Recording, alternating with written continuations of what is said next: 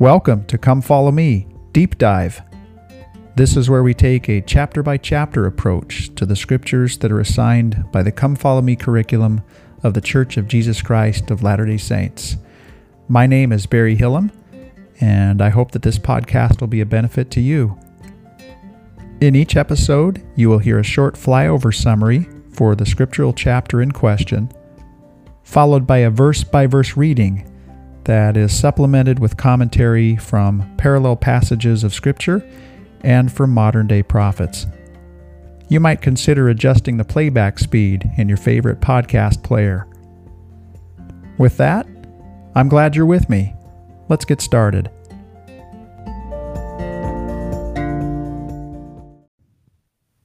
Mosiah chapter 10. We might be able to say that diplomacy and skill in negotiation carried Zeniff in his relationship with the Lamanites for the first 12 years of his reign.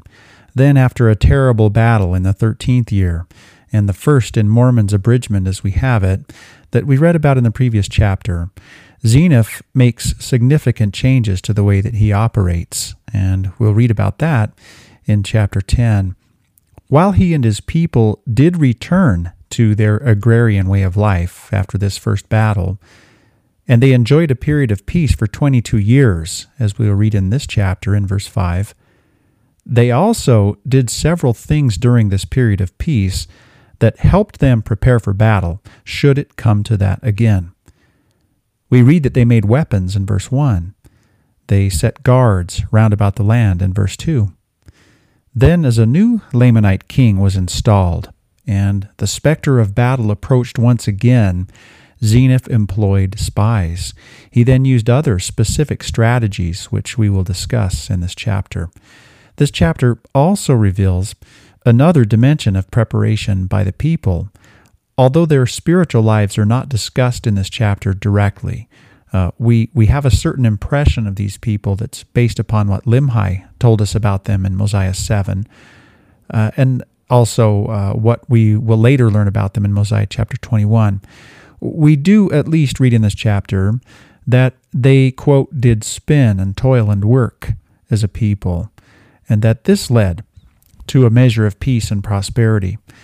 All of this, then, led to a state of preparedness that allowed the people of Limhi to go against the Lamanites, quote, in the strength of the Lord. And this was a phrase that was used in the previous chapter, Mosiah chapter 9, and it's used twice in this chapter. The results of this war, as we come to the end of this chapter, are the same as in the previous chapter.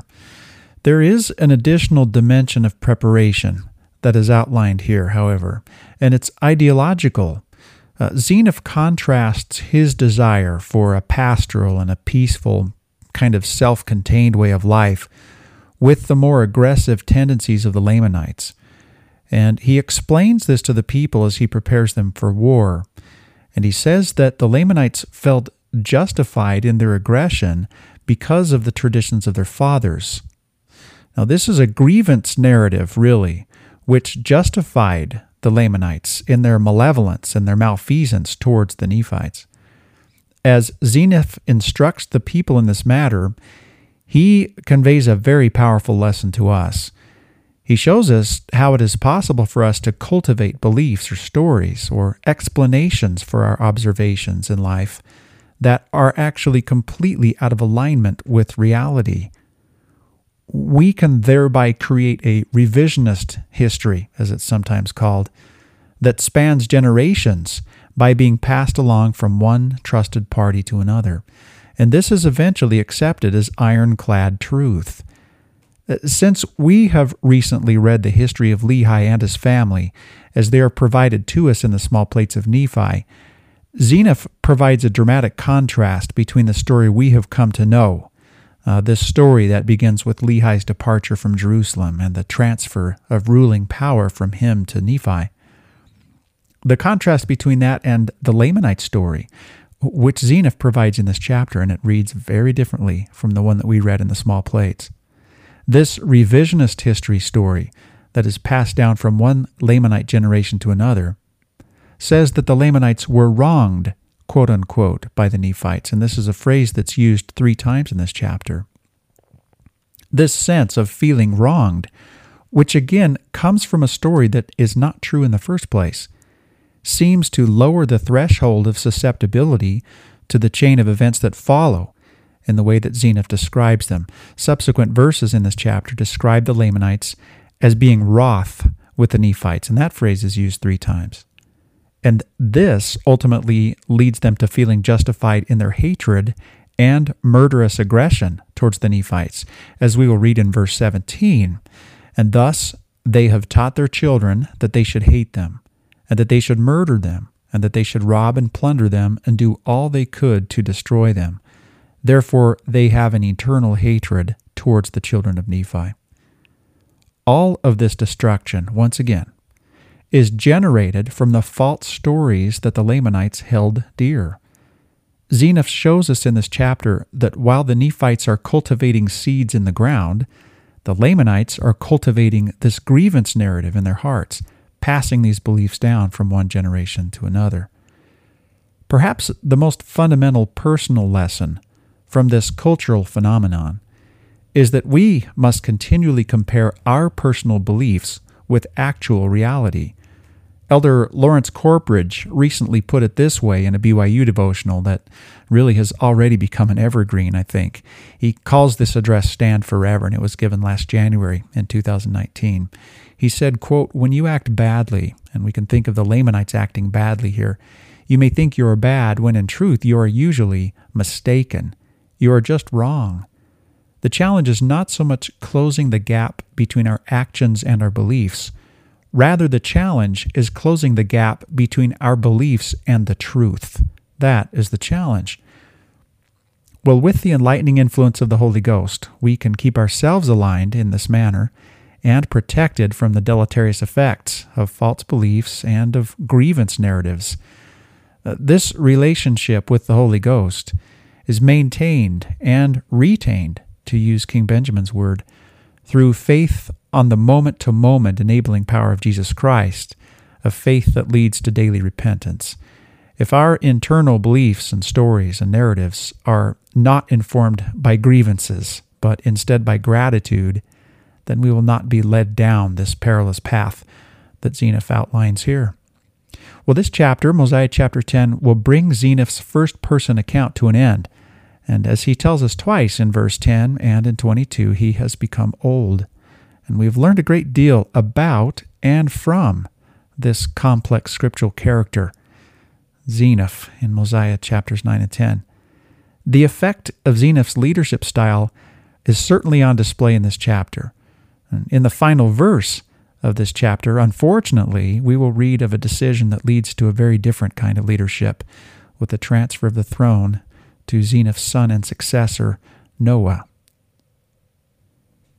Now, to look at the structure of this chapter, we can see that the first 5 verses continue with the story as it ended in the previous chapter, where the Nephites were successful in battle against the Lamanites, and a period of peace ensues.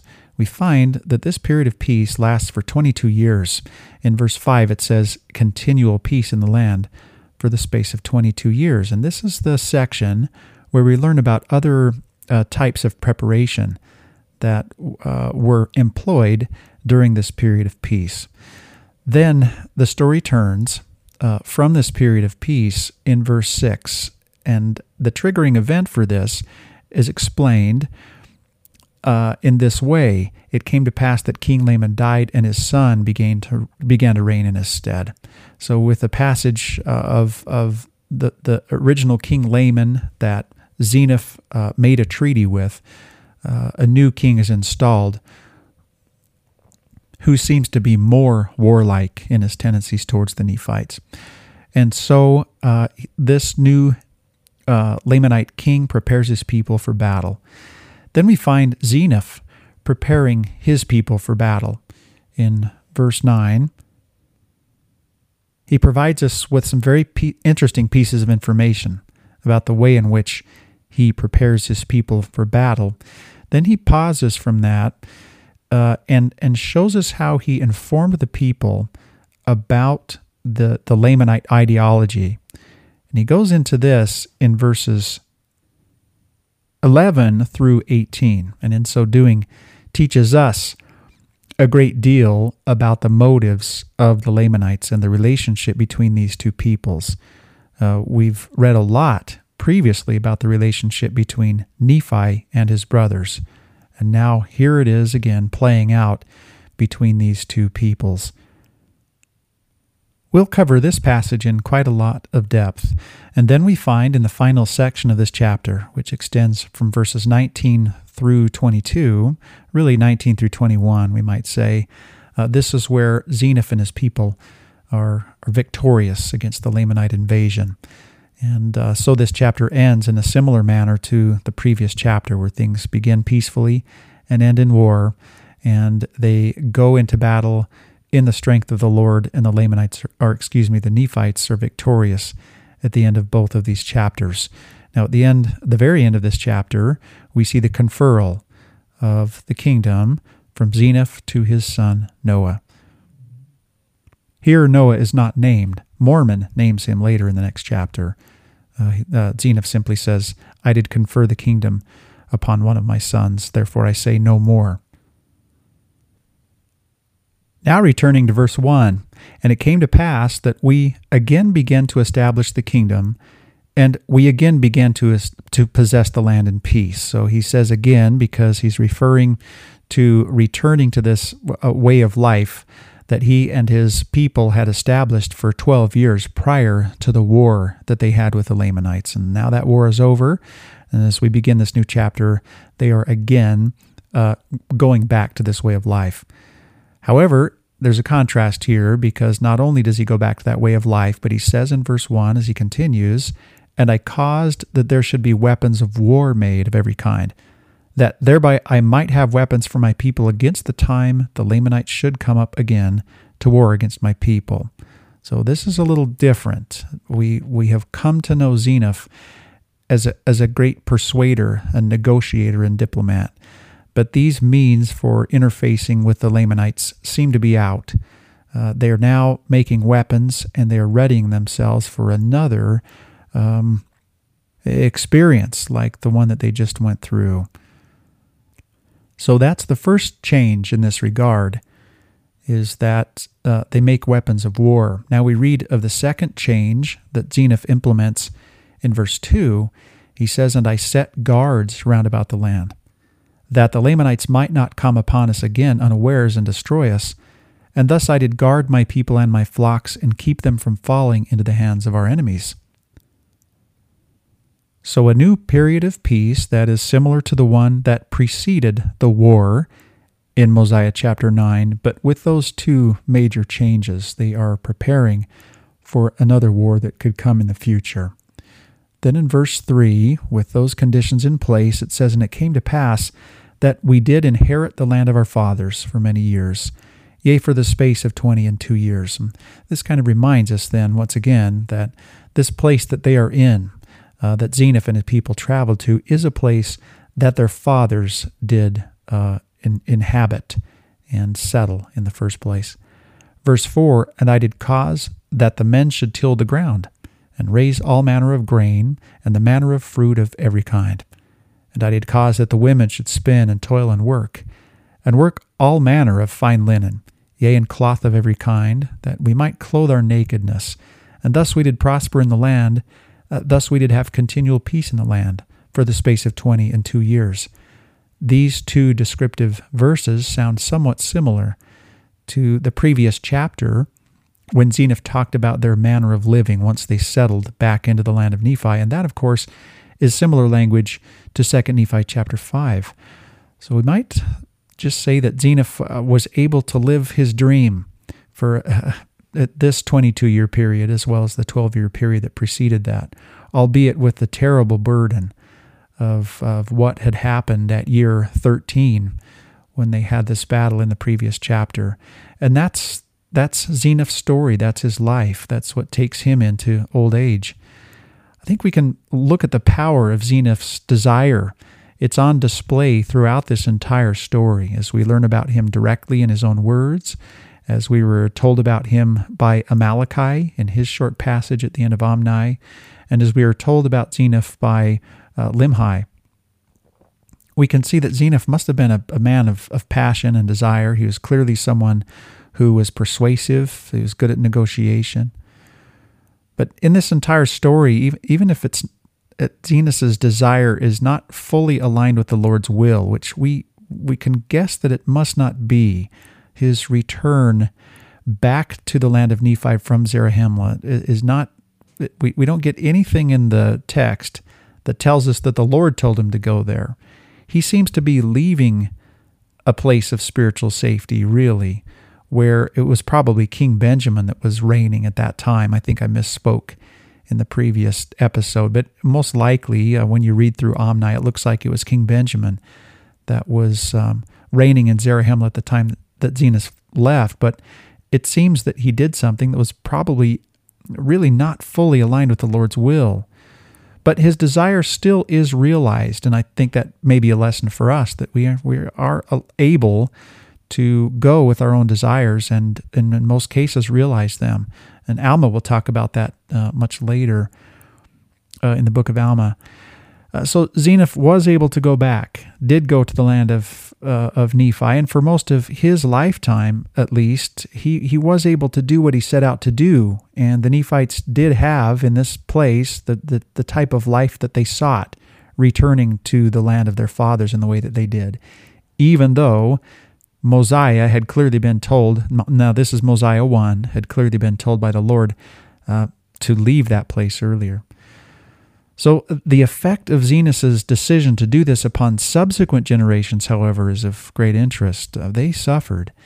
This, of course, was also a result of their unrighteousness, and Limhi makes that very clear.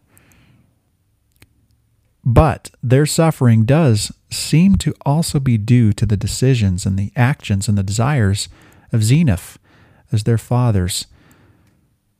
In this chapter, we will see how subsequent generations of Lamanites are affected by the decisions of their predecessors, except in this way, it, as I mentioned in the introduction, has to do with beliefs that are passed down from one generation to another.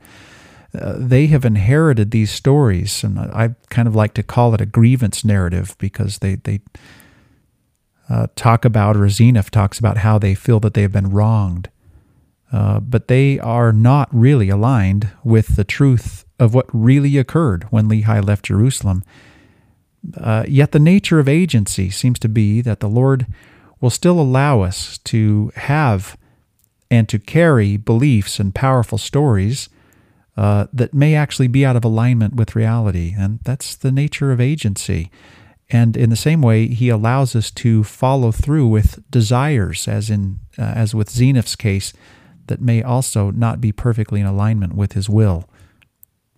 Now, having kind of discussed my own thoughts and feelings about that issue, I want to move to a couple pieces of commentary.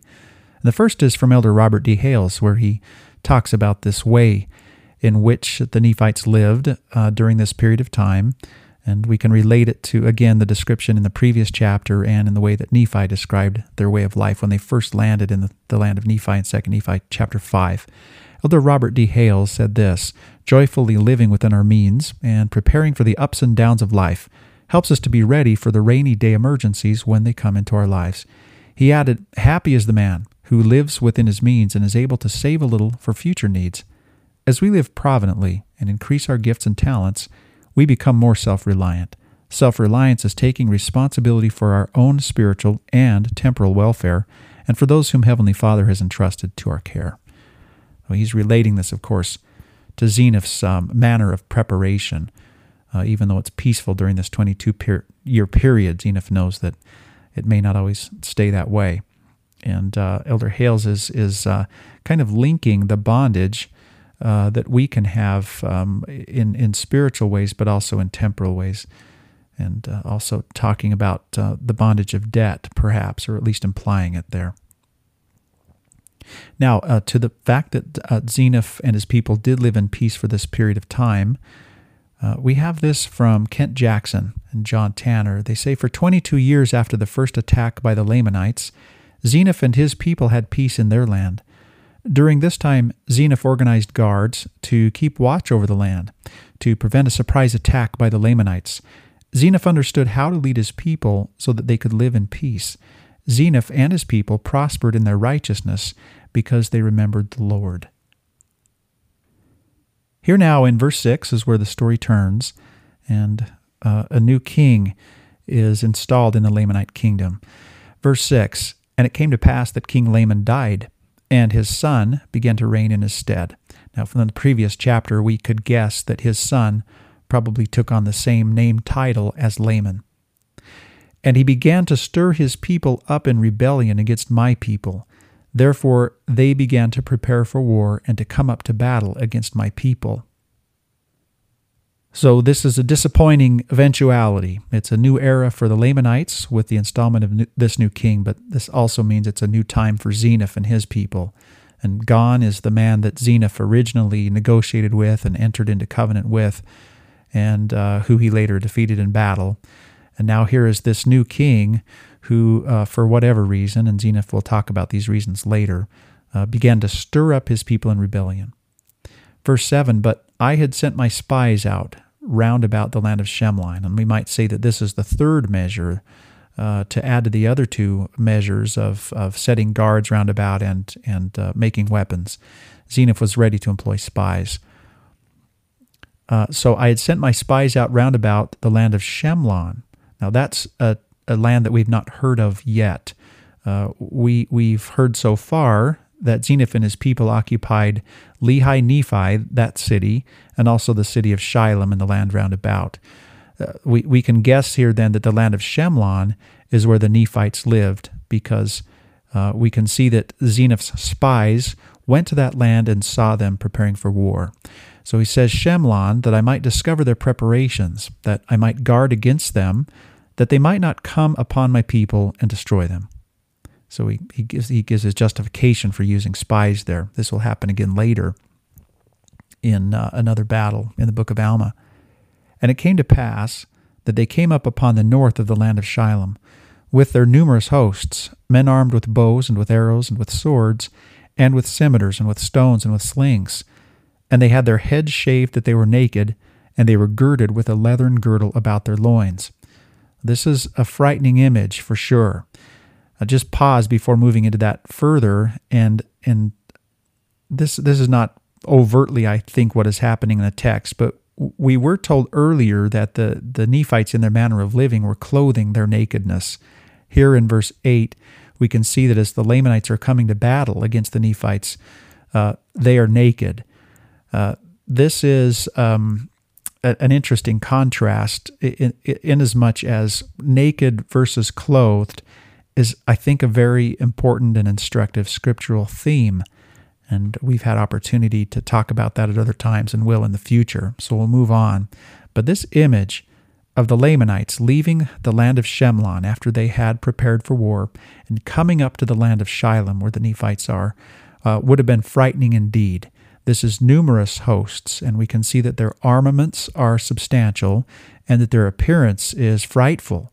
Now, here's something from Hugh Nibley as to their appearance. He said, "You notice the standard equipment here, the leather clothing.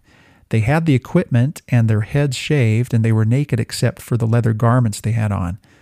They were trying to inspire terror, of course, and this is a very important thing. The purpose of the military, of course, is to break the enemy's will, not to destroy them. The Lamanites don't want to destroy the Nephites. They want the Nephites to work for them. They want to enslave them." So this is the word destroy does get used a lot in the scriptural text, where it says that one people wanted to destroy the other people. The Lamanites wanted to destroy the Nephites. But Nibley is being a little bit more subtle here, saying there's probably more nuance to it than that. Enslaving was the goal, and so that's why this image of them is so fearful, and that is actually part of their strategy. Now in this next section of this chapter, we learn something about Zeniff's strategy. We've learned previously about his preparation, how he prepared his people for battle with weapons and with guards and with spies. And all of this preceded his going against the Lamanites in the strength of the Lord, the phrase that we will read twice in this chapter. We can see that Zeniff's strategy was a way in which he, we might say, engaged in best practices whenever he could. He did a lot of temporal preparation prior to, maybe we could say, acquiring or qualifying for the strength of the Lord. So there's definitely something instructive in that. So now that battle is really imminent, we find what it is that Zeniff did as the Lamanites were approaching them in verse 9. And it came to pass that I caused, so we're still hearing this straight from Zeniff, that the women and children of my people should be hid in the wilderness. And I also caused that all my old men that could bear arms, and also all my young men that were able to bear arms, should gather themselves together to go to battle against the Lamanites. And I did place them in their ranks, every man according to his age. Todd Kerr wrote this in an article called Ancient Aspects of Nephite Kingship. Impressive were King Zeniff's heroics while defending his kingdom against Lamanite invasion, including guards placed round about the land and spies. When the Lamanites finally attacked, Zeniff led virtually the entire male population into battle. Thus, although Zeniff's people went up in the strength of the Lord to battle, victory was due in no small part to King Zeniff's tactical prowess and battlefield valor. So we can add that to my earlier mention of Zeniff's best practices in preparing the people, that when the time came closer, he also used best practices, we might say, on the battlefield itself. Now verse 10, and it came to pass that we did go up to battle against the Lamanites, and I, even I, in my old age. So Zeniff is crediting himself and making it clear that it's somewhat exceptional for him as the king and somewhat exceptional for him in his age to be going up into battle with his men against the Lamanites. In the previous chapter, he gave us the impression that it was exceptional for him, even him, the king, to help to bury the dead. Then he says, and it came to pass that we did go up in the strength of the Lord to battle. So there's the second use of that phrase between these two chapters.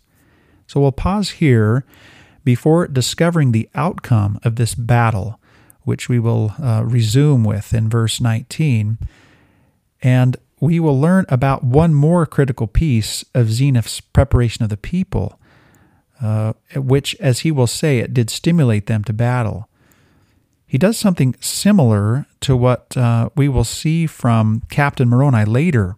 He will align them ideologically, we might say, and he will give the people a sense of cause. He will contrast their sense of cause with the Lamanite cause, which is based upon this grievance narrative that we've discussed already. This doctrine of grievance against Lehi and Nephi that we're about to read about is almost like maybe we could call it a doctrine of oppression or a narrative of oppression, where the Lamanites believe that they have been wronged and they are motivated by this grievance. And then that justifies their feelings and then ultimately their actions towards the Nephites. There's just one problem with this grievance doctrine or this narrative. It's not true.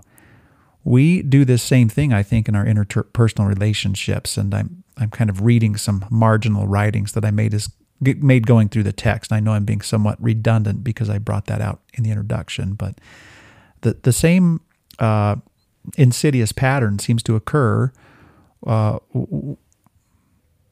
just interpersonally, but in nations, and it moves them towards division and strife and conflict and ultimately destruction.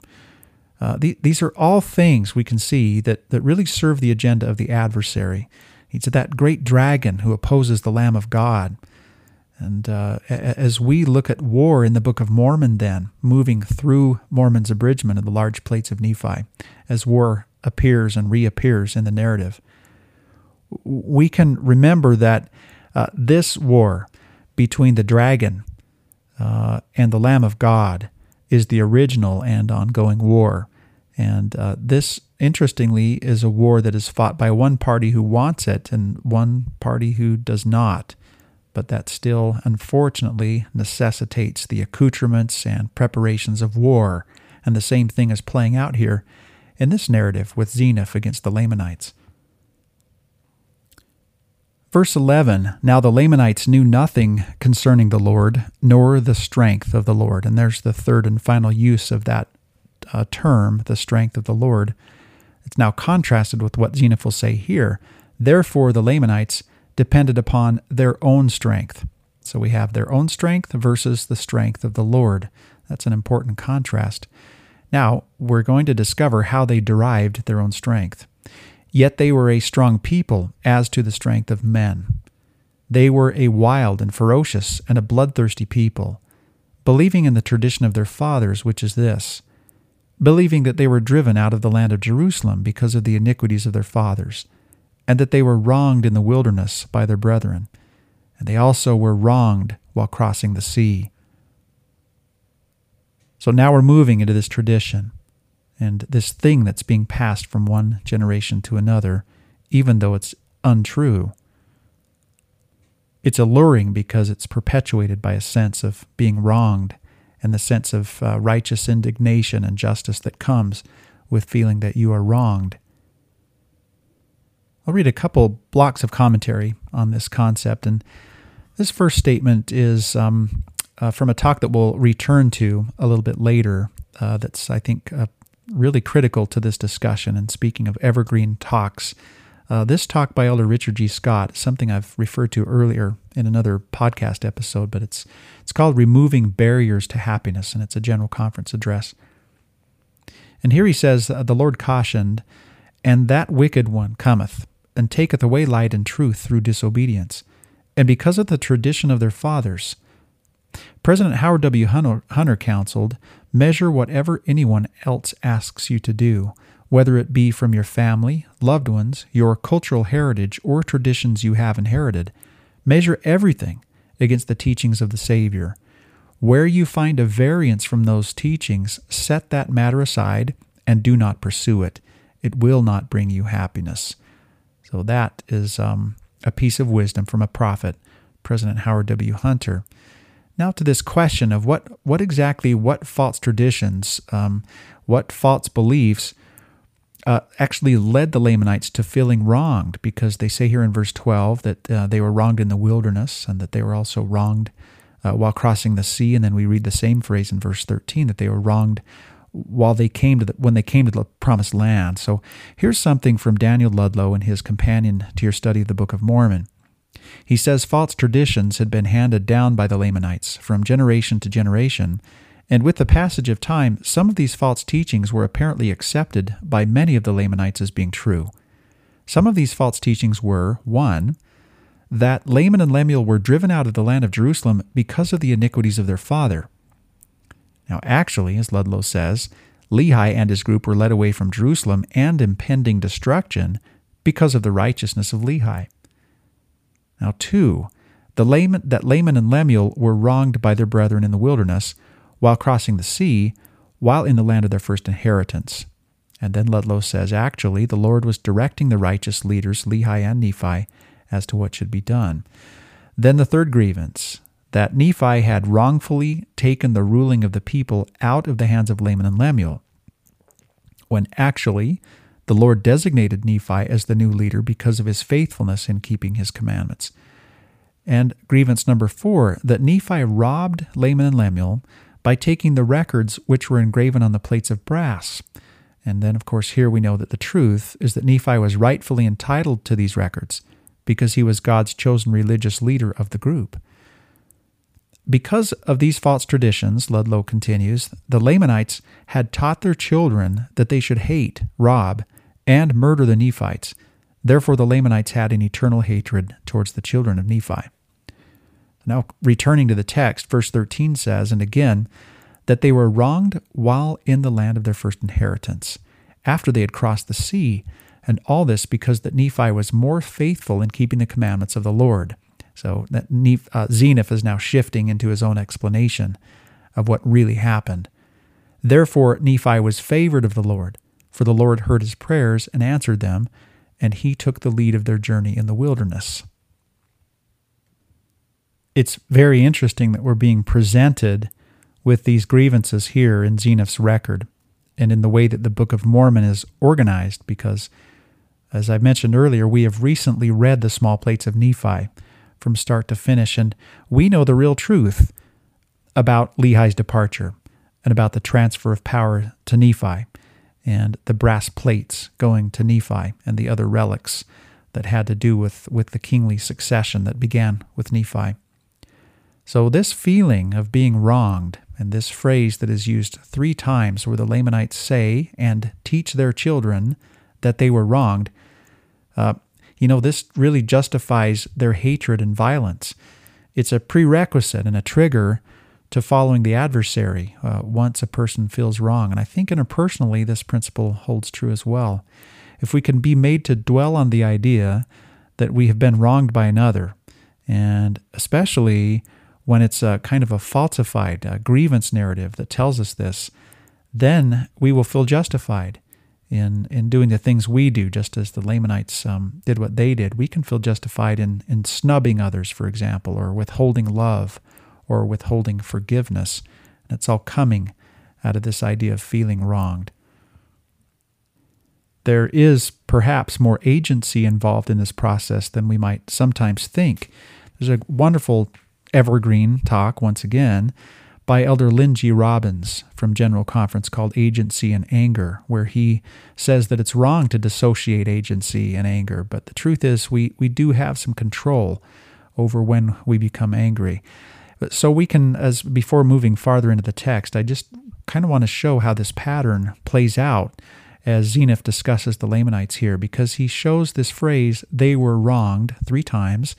Then it goes into they were wroth.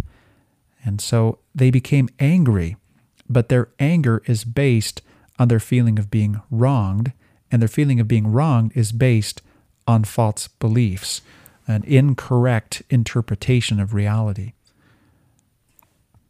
So as Elder Robbins teaches in his talk, their anger in this case, when it says that the Lamanites were wroth, was actually a choice, as is this idea that they were wronged. And it represents an incomplete view of things, and now they're blinded by anger, and that anger is fueled by false stories, and then we'll find in verse 17 that they feel fully justified in actually perpetrating violence and hatred and murder against the Nephites. Coming back to this grievance in verse 13, this idea that Nephi was unfairly favored, and then Zeniff saying, no, he actually was favored of the Lord, and the Lord heard his prayers. We have this from Rodney Turner. This is from an article called The Imperative and Unchanging Nature of God. While the Lord is impartial, yet heaven has its favorites. They are spoken of, and there he cites lectures on faith. They are spoken of as the noble and great in Abraham chapter 3, the chosen in Doctrine and Covenants section 121, and the sanctified in section 20, and so forth. They constitute what Elder Matthew Cowley called the aristocracy of righteousness. But they are not born aristocrats. They are exalted by merit, not by chance. Behold, the Lord esteemeth all flesh in one. He that is righteous is favored of God. James wrote, the effectual fervent prayer of a righteous man availeth much. Now verse 14, continuing with this story, and now transitioning from being grieved because they are wronged into being wroth. And his brethren were wroth with him, because they understood not the dealings of the Lord. They were also wroth with him upon the waters, because they hardened their hearts against the Lord. Now these 2 reasons are not given by the Lamanites, they're given by Zeniff. He's explaining why they were wroth. There's a connection that Nephi provides very early on in his record between Laman and Lemuel's tendency to murmur and their not understanding the dealings of the Lord. Here's a piece of commentary from Elder Neal A. Maxwell, where he says, failing to understand the dealings of the Lord with his children, meaning his relations with and treatment of his children, is very fundamental. In fact, this failure affects everything else. To misread something so crucial constitutes a failure to know God, who then ends up being wrongly seen as unreachable, uninvolved, uncaring, and unable, a disabled and diminished deity, really, about whose seeming limitations, ironically, some then quickly complain. By believing in such a disabled God, people can do pretty much as they please. It is not then many steps further to saying there is no God, therefore no law and no sin. Now verse 15, and again they were wroth with him when they arrived at the promised land, him being Nephi, because they said that he had taken the ruling of the people out of their hands, and they sought to kill him. And again, they were wroth with him because he departed into the wilderness as the Lord had commanded him, and took the records which were engraven upon the plates of brass, for they said that he robbed them. There's no other point in the text so far that we would have come to the idea that when Nephi took the brass plates, and presumably also the sword of Laban and the Liahona, that would have offended the Lamanites and that they would have felt that those items belonged to them. But here we get that impression in verse 16. This is from Daniel Peterson. Nephite kingship was connected with and was even symbolized or legitimized by possession of certain material objects. Nephi took the brass plates with him when he abandoned the land of Nephi. The Lamanites claimed that by taking them, Nephi had robbed them. When Benjamin transferred the kingdom to his son Mosiah, he gave Mosiah the brass plates, as well as the plates of Nephi, the sword of Laban, and the Liahona. We're going to look at this transfer of rule even a little bit more carefully and in more detail, and because this is part of this grievance narrative that Lamanites have, that Nephi shouldn't have taken the rule, and we'll do this with the help of Noel B. Reynolds. He does this. This is John L. Sorensen quoting Reynolds in his article called "The Book of Mormon as a Mesoamerican Record." So he starts by saying, Noel B. Reynolds has discussed the question, did Nephi's descendants and those who followed them have a legitimate right to rule? Or should the right have belonged to Lehi's oldest son Laman and his descendants? This quarrel is the cause of centuries of political and military struggle. One of the strengths of the Nephites' claim to this right was that they possessed the sacred records that confirmed those privileges on the Nephite rulers. The Lamanites, the robbers, and the people of Zarahemla all lacked similar authoritative ancient credentials. They claimed that Nephi had stolen the artifacts that were the artifacts that were the tokens of power. They said that he had taken the ruling of the people out of their hands.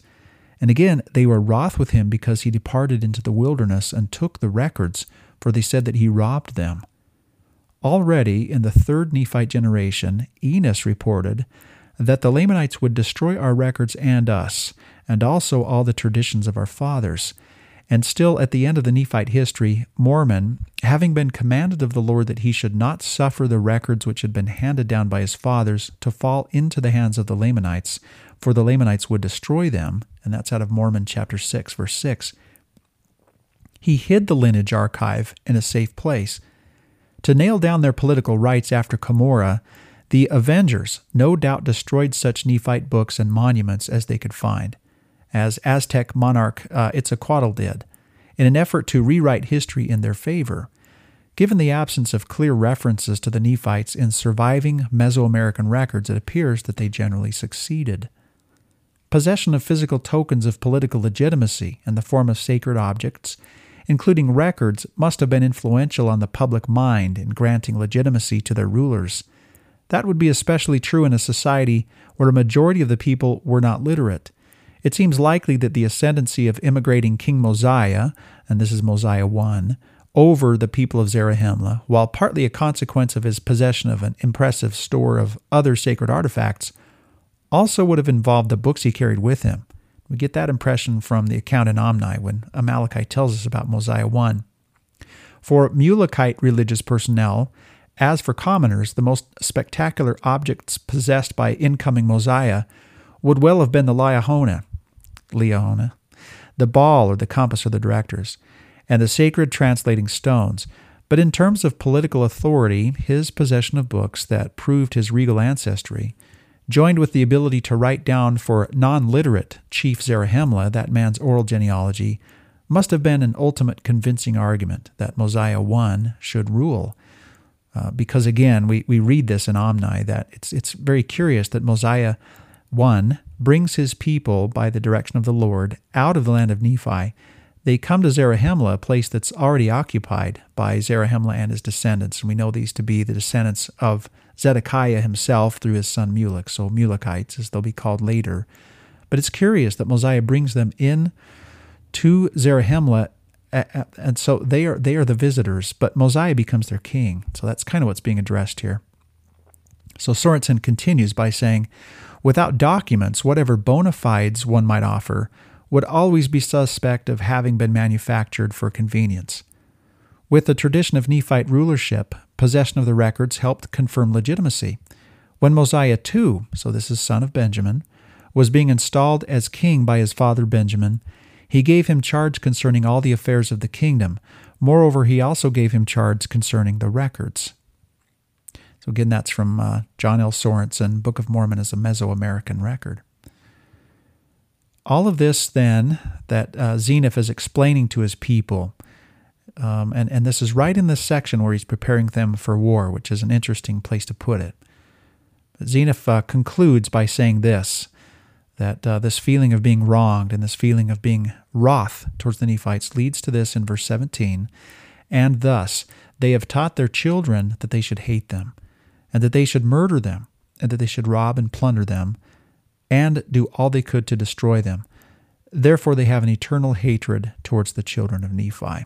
So we can see that this behavior of destroying another people, doing all they could to destroy them, and everything that implies, the robbing, the plundering, and even the murdering, they feel that it's justified. Ogden and Skinner say the characteristics of the Lamanites and their hatred of the Nephites reinforce a consistent, ugly picture of a people whose false traditions have led them to a cursed condition. It is a study on how ignorance and prejudice are passed on. Some of what we see in the world today, one group advocating hatred toward another group, is captured here in verse 17.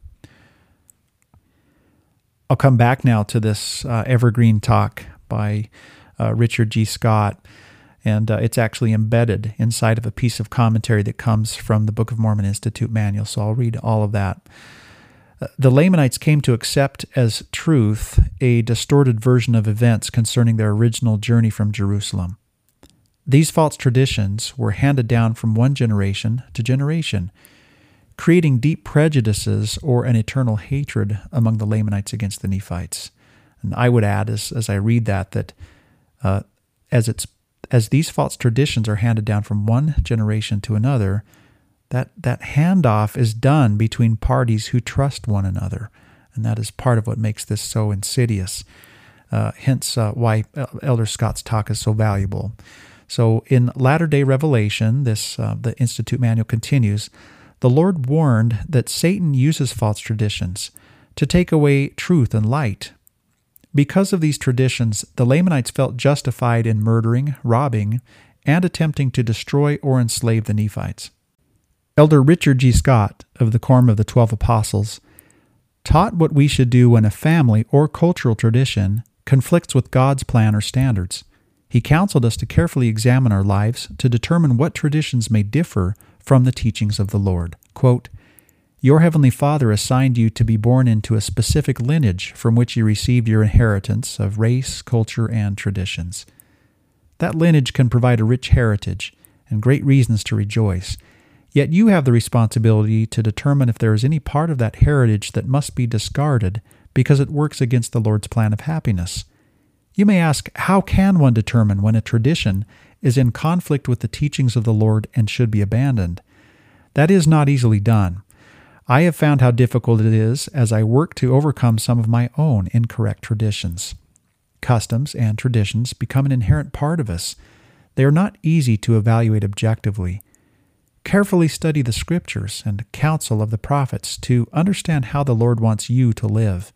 Then evaluate each part of your life and make any adjustments needed. Seek help from another you respect who has been able to set aside some deeply held convictions or traditions that are not in harmony with the Lord's plan. Is yours a culture where the husband exerts a domineering, authoritarian role, making all of the important decisions for the family? That pattern needs to be tempered so that both husband and wife act as equal partners, making decisions in unity for themselves and their family. There are other traditions that should be set aside. Any aspect of heritage that would violate the word of wisdom, that is based on forcing others to comply by the power of station, often determined by heredity, that encourages the establishment of caste systems, or that breeds conflict with other cultures.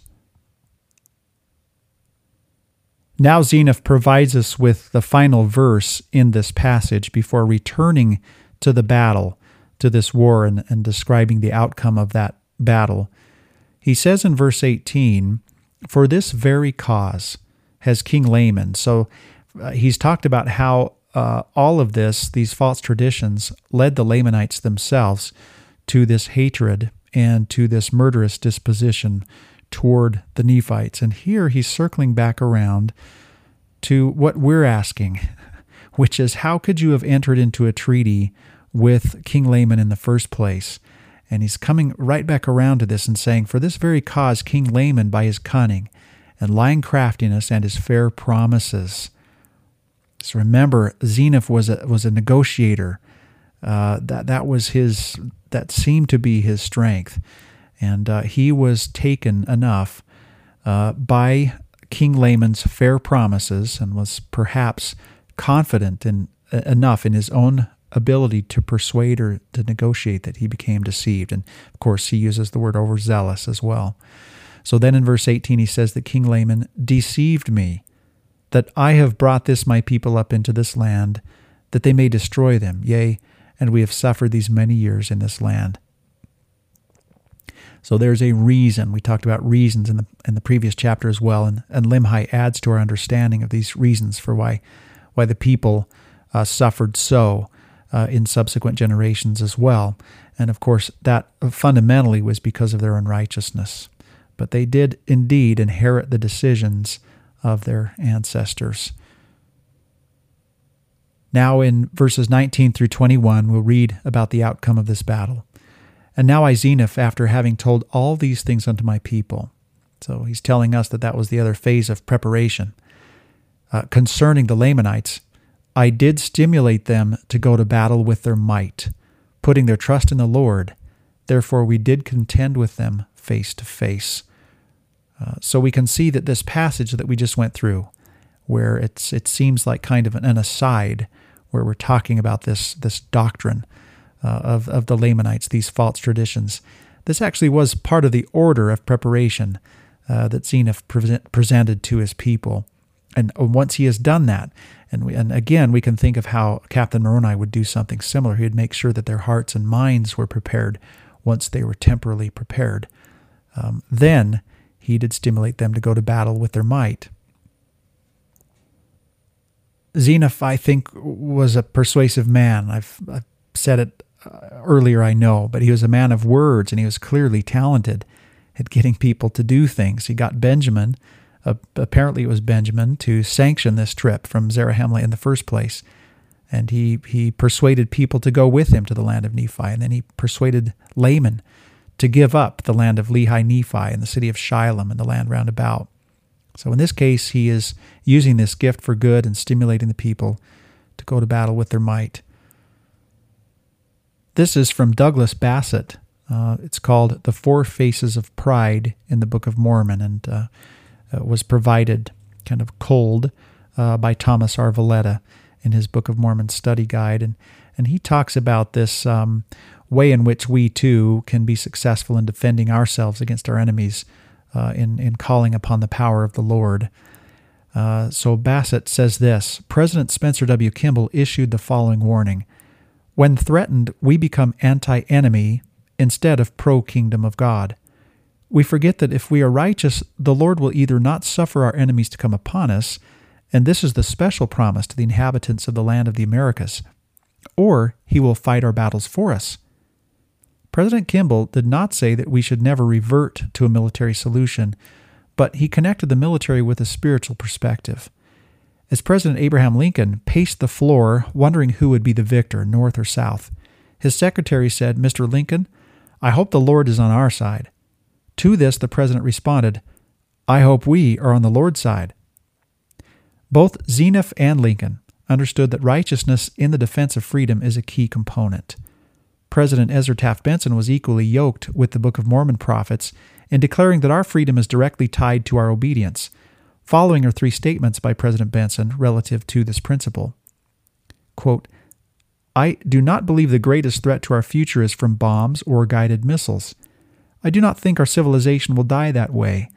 I think it will die when we no longer care, when the spiritual forces that make us wish to be right and noble die in the hearts of men. President Benson said that in a conference report in April of 1968. Then he said this that's recorded in Teachings of Ezra Taft Benson. Before the final triumphal return of the Lord, the question as to whether we may save our constitutional republic is simply based on 2 factors, the number of patriots and the extent of their obedience. And then President Benson said this in a work called Title of Liberty. The gospel is the only answer to the problems of the world. We may cry peace, we may hold peace conferences, and I have nothing but commendation for those who work for peace, but it is my conviction that peace must come only by following the teachings and the example of the Prince of Peace. Now that we know that Zenoff prepared his people in this manner, and that they put their trust in the Lord, and went in the strength of the Lord, and as we learn in verse 19, contended with the Lamanites face to face, here is how that turned out in verses 20 and 21.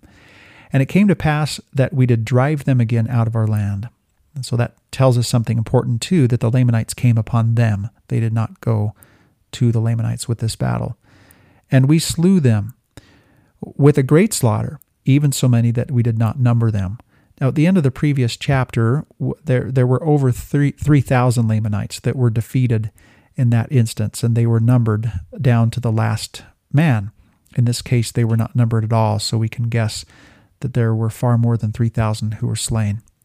Verse 21, and it came to pass that we returned again to our own land, and my people again began to tend their flocks and to till their ground.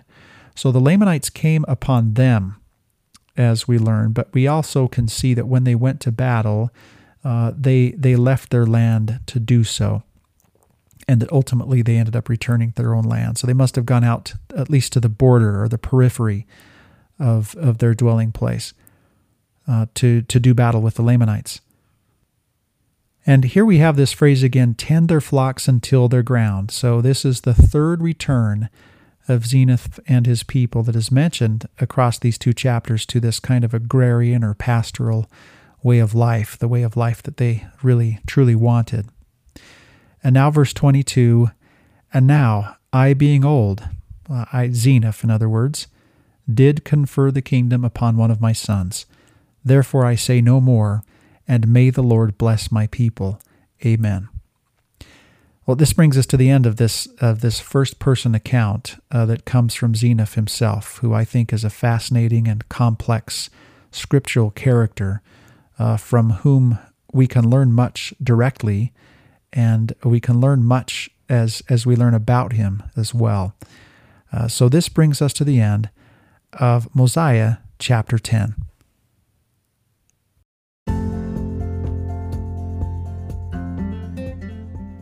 Thank you for listening to Come Follow Me Deep Dive. I want to acknowledge the resources that have helped me prepare this and previous episodes of this podcast. Grant Hardy's Reader's Edition of the Book of Mormon has helped me with the sectional divisions in these chapters. Kelly Ogden and Andrew Skinner's verse-by-verse commentary on the Book of Mormon has provided me with rich commentary. I also want to acknowledge a new resource that I've used for the last few chapters, which is the Book of Mormon Study Guide, the revised edition from Thomas R. Valletta. Parallel passages of Scripture and general conference addresses that come to mind also play a prominent role in this podcast, as do my own thoughts and writings. For them and any errors that you find in them, I of course am solely responsible. I hope that this podcast has had the effect of drawing you to the scriptural text that is so rich with detail and generous with truths that can help us navigate through our own lives and most importantly, draw closer to God in our study of His Word.